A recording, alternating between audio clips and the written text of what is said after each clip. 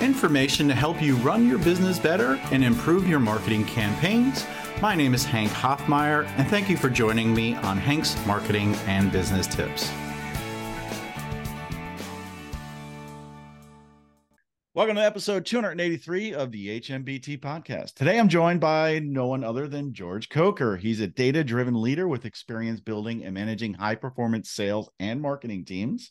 He's a graduate of Cornell University and worked as an analyst at Barclays Capital and VP of Business Development at Sunspire Health, where he helped grow the organization to 16 locations and an eventual sale to Kohlberg Private Equity. After Sunspire Health, George took over as VP of Business Development for Lakeview Health, portfolio company of the Riverside Company, where he also helped within their healthcare fund. He currently serves as the founder and CEO of Brand North, a digital marketing and growth consulting agency that focuses on applying sophisticated marketing strategies and technical solutions to local businesses and national businesses within behavioral healthcare. Also, I've said a lot there, but also George is very active in crypto, Web3, and NFTs as the founder and CEO of 3ZY Labs. George, that was a lot. That was a mouthful. Glad you're here to share your knowledge and experience. I think really what we need to dive in today is like growing and scaling a business, which is something you did, taking an organization and getting them up to 16 locations. I couldn't even think of starting a Starbucks or a Dunkin' Donuts and scaling it that big, but you've done something like that. Yeah, it was really interesting. It was that experience was actually what got me interested in digital marketing and kind of growth consulting and just building business operations in the first place. Prior to that, my degree was in economics. I went directly into trading stocks and bonds on Wall Street after college. So I was developing those skills, but I'd never grown a company myself. So I got a little sick of just trading. It was awesome, but I wanted to gain more operational experience. So got that opportunity and we grew. I think it was definitely a result of right place, right time. We're just in a good industry at the right time to be in that industry. So that definitely does play a role, but I had to figure out so many things about just how to develop marketing efficiencies, how to develop sales efficiencies, where can you have economies of scale if you're trying to scale and grow an organization where every location probably, costs $3 million to start and, pretty significant startup burn rate and things like that. So how can you develop efficiencies as you're growing an organization like that? And I was a leader in that organization that helped drive that, but there were also a lot of very smart people that helped to kind of mentor and train me. So it was just an awesome experience. And then after that, I kind of got recruited to do the same thing again. So I had the luck of doing that several times pretty early on in my career. And then I started my own agency to replicate that. Being in trading can't be for the faint of heart. What are some things maybe that you feel like you learned or some mistakes you made that you learned from? Yeah, it's a really good question. I mean, it's not for the faint of heart. It is, people think of Wall Street, I would just say, is like Wolf of Wall Street. That's wholly inaccurate. At least for if you're working at one of the top 5-10 major bulge bracket banks. Like I was doing internships at Goldman Sachs and at Barclays, Bank of America, and then ended up working full time at Barclays. And these are people that are all American of the, lacrosse player at Harvard, like top of their class type people, or just not messing around at all. When I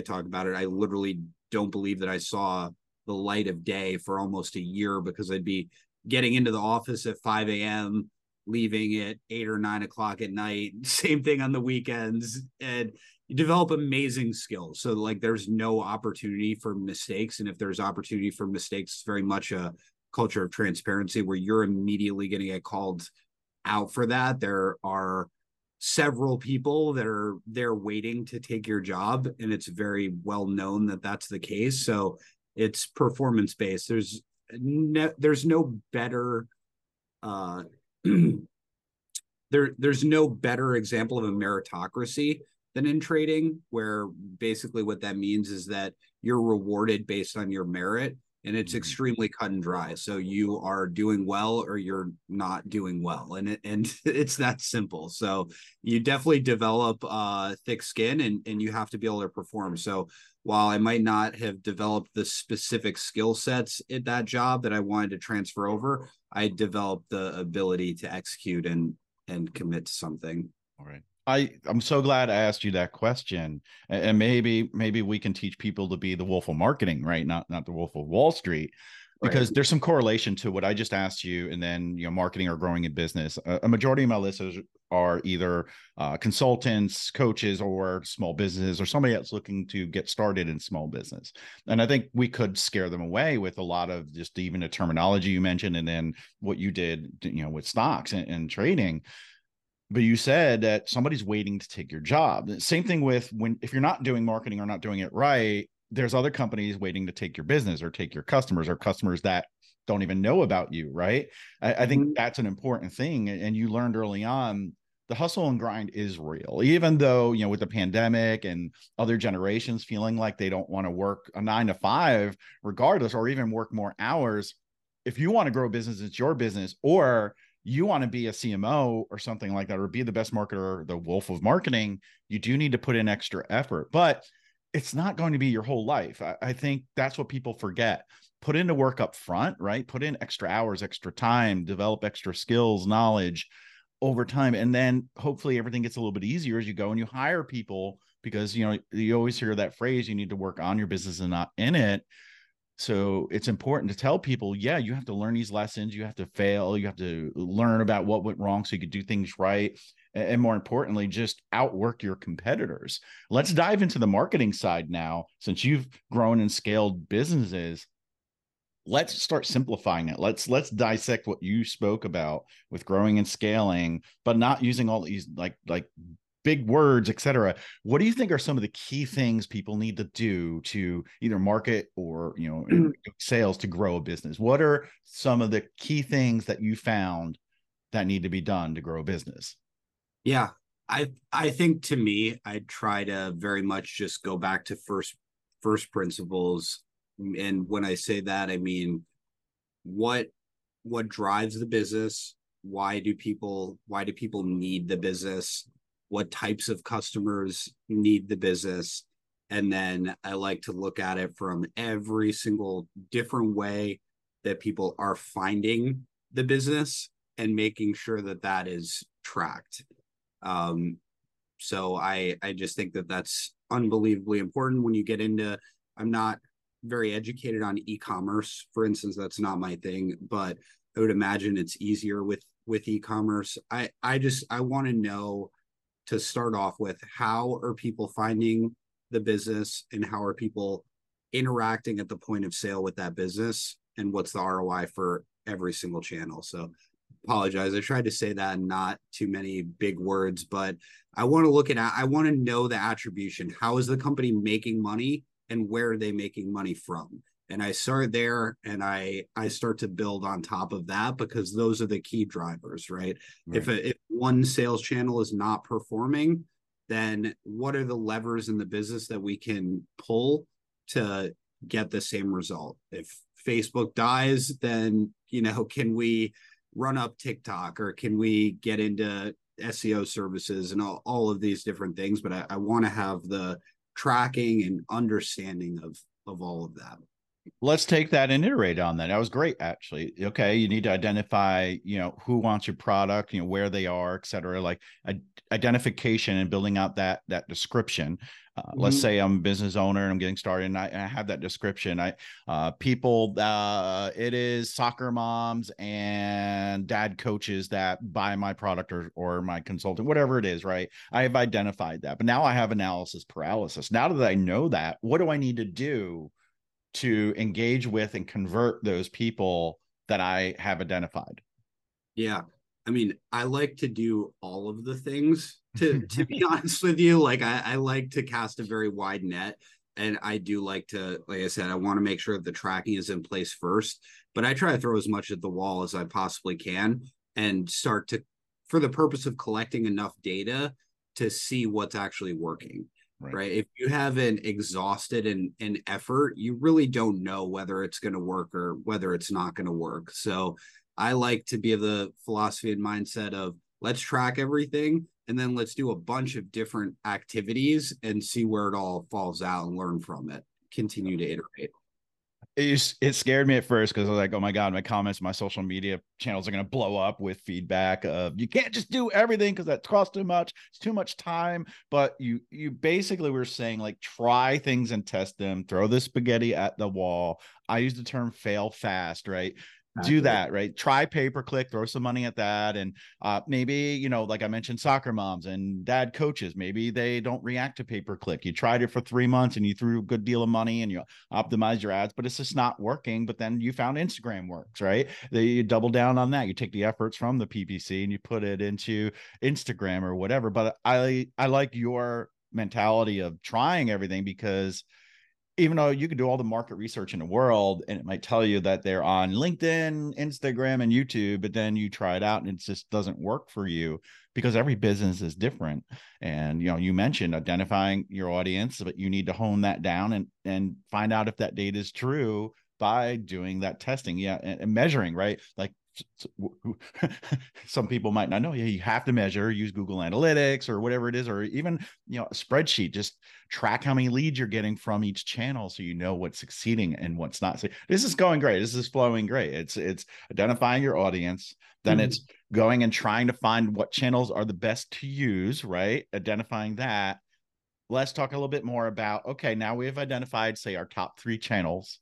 What are some things that we can do to make sure that we are standing out from the crowd, beating our competitors, and getting more business? Yeah. Um, well, most of this I'm speaking from the hat of being a chief marketing officer, not necessarily as an agency owner and how I specifically serve clients, but if I'm a business owner or I'm engaging with an agency, I and really as an agency owner also, so speaking from all of the different hats, I want to make sure that the content and what I'm putting out there is unique. That's really what I've been focusing on over the last 6 months. I think uniqueness is huge, right? Like doing what we're doing right now, this is an authentic conversation. If the business isn't engaged in that authentic conversation and they're just expecting an agency partner or to like flip a switch and get all of this great, amazing, unique content, it doesn't matter how much you're paying or what you're doing. If you're not actively involved in that process, there's no way that you're going to get unique information and unique content out there that actual customers want to see. So I think that's the biggest thing, in my opinion, right now. Google is actually being spammed by AI generated content. I love AI. Just for as a footnote for the record, I use it in a million different things that we do, but at the end of the day, everybody, whenever there's a new shiny tool, people abuse it. And right now we quite literally have billions of pages that are being added to the internet, whether it be Instagram posts or new web pages, new websites, any of those things. We're literally talking about billions of extra pages that are being added every single day on top of what was being added, a year or 2 years ago because of all of Right. these new tools, right? So how do you actually stand out from that? And how do you actually kind of be heard above the noise? And to me, it's you just have to be legitimately unique. If you're creating a page on your website for a service, do you have somebody from the business that's on video explaining that service that is actually helpful, like that actually describes what that service is and what you get from it? Otherwise, if not, it ends up being kind of rendered useless in this day and age, and that's just my opinion. I think that there's nothing worse to me than seeing companies, whether they're established or not, using what I call robotic content or hiding behind plain vanilla content, going into Canva, just putting text on like a background and then sharing it like a quote. Just one up that a little bit, right? Just add a picture of yourself, because now you can remove a background with Canva. Just put a silhouette of yourself pointing to. I do that all the time.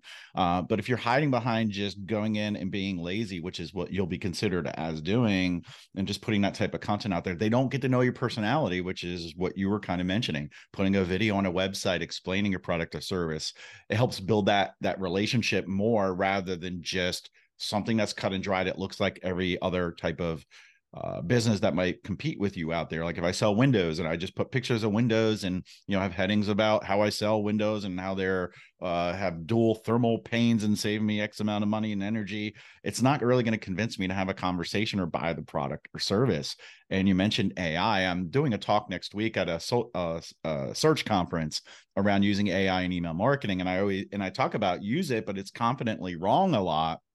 Take it, iterate on it, polish it, and use it. Let it give you inspiration, ideas, and help you just generate maybe 60 to 80% of your content, but tweak it and use it. And you can teach these AI tools to use your personality and use your described audience that we were talking about earlier. Don't be afraid to use it, but then again, don't rely on it like a crutch, I guess is what I would say to people, right? Yeah, it's an enhancer, not a replacement, is how I like to refer to it. And I definitely feel like AI image generators are just not there yet. And I explained that in my talk, because I took a picture. It's the title's called Email Marketing for the Last of Us: How to Survive a Marketing Apocalypse. And I go through and I have a fictitious company, and where I have antifungal cream, haha, joke. And I asked these AI tools to create me an image of a product of antifungal cream. And I mean, some of them did okay, some were horrible, and I show that. And none of them, even some of the ones where you pay a lot of money, they Mid-Journey, it did okay as far as the product, but there's just some things that still did not get right, and I'd have to use Photoshop to fix. Therefore, stock images are good, or actual products of your company, people, etc., work greatly. This is a great conversation, and I think there's so much value in what we spoke about. I wrote out a couple options for our title of our show already, and that normally never happens. Sometimes I'm struggling to come up with a topic for the show, the tagline. But what else do you think is necessary? Because you've grown companies and you've grown organizations to have more than one location. What do you think is the mindset of a person when they get into business and they're doing okay, but they're just not able to get to that next level because they're afraid of something? What things do you think people need to know to build confidence to be able to go to the next level? I bet you've took a lot of risk, and you've probably done some things that are outside of the box to grow businesses. What are some things that you can offer the audience, some information to help them gain confidence in what they're doing once they get started, or if they're looking to get to that next level? Yeah. Well, first off, I would just, if anybody here that's listening to this is an entrepreneur, I'd give yourself a pat on the back, because I learned through starting Brand North, my digital marketing agency, that it is difficult. When I was working in private equity and growing all of these businesses, I was in this big, amazing, prestigious position and doing very well in board meetings and growing all these companies. But I'll tell you what, when you have resources, it's a lot easier, right? When you're bootstrapping something with your own bank account and you're employee number one, it's not quite, it's not quite so easy. So, if you're an entrepreneur, I just, cut yourself a little bit of a break and give yourself a pat on the back, because it is difficult. I find myself getting caught up in the weeds in things with my business that I never was caught up in when I was managing 600 employees. I didn't run into those things. So I definitely feel for all the entrepreneur brothers and sisters out there. But yeah, I would just say that it's extremely important that no matter what you're doing, whether it's marketing related or SOP, standard operating procedure related, I would over document and just continue going back to what is the goal of what I'm trying to accomplish? How does that help my business? What is how is this going to have a positive impact? And I would write those out in steps. and create training on those things and all of that over and over and over again. I found it extremely difficult during the first 2 years to actually train other people on my knowledge base that I was trying to pass off and hire around.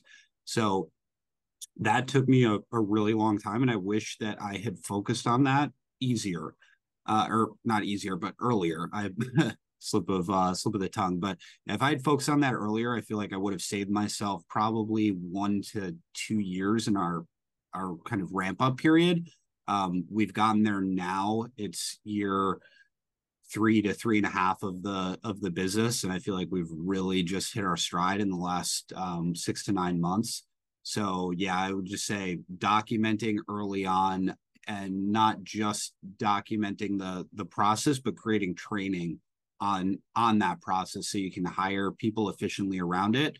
And I think that principle applies for almost any part of the business, or no matter what business you're in. I think that that's just extremely important.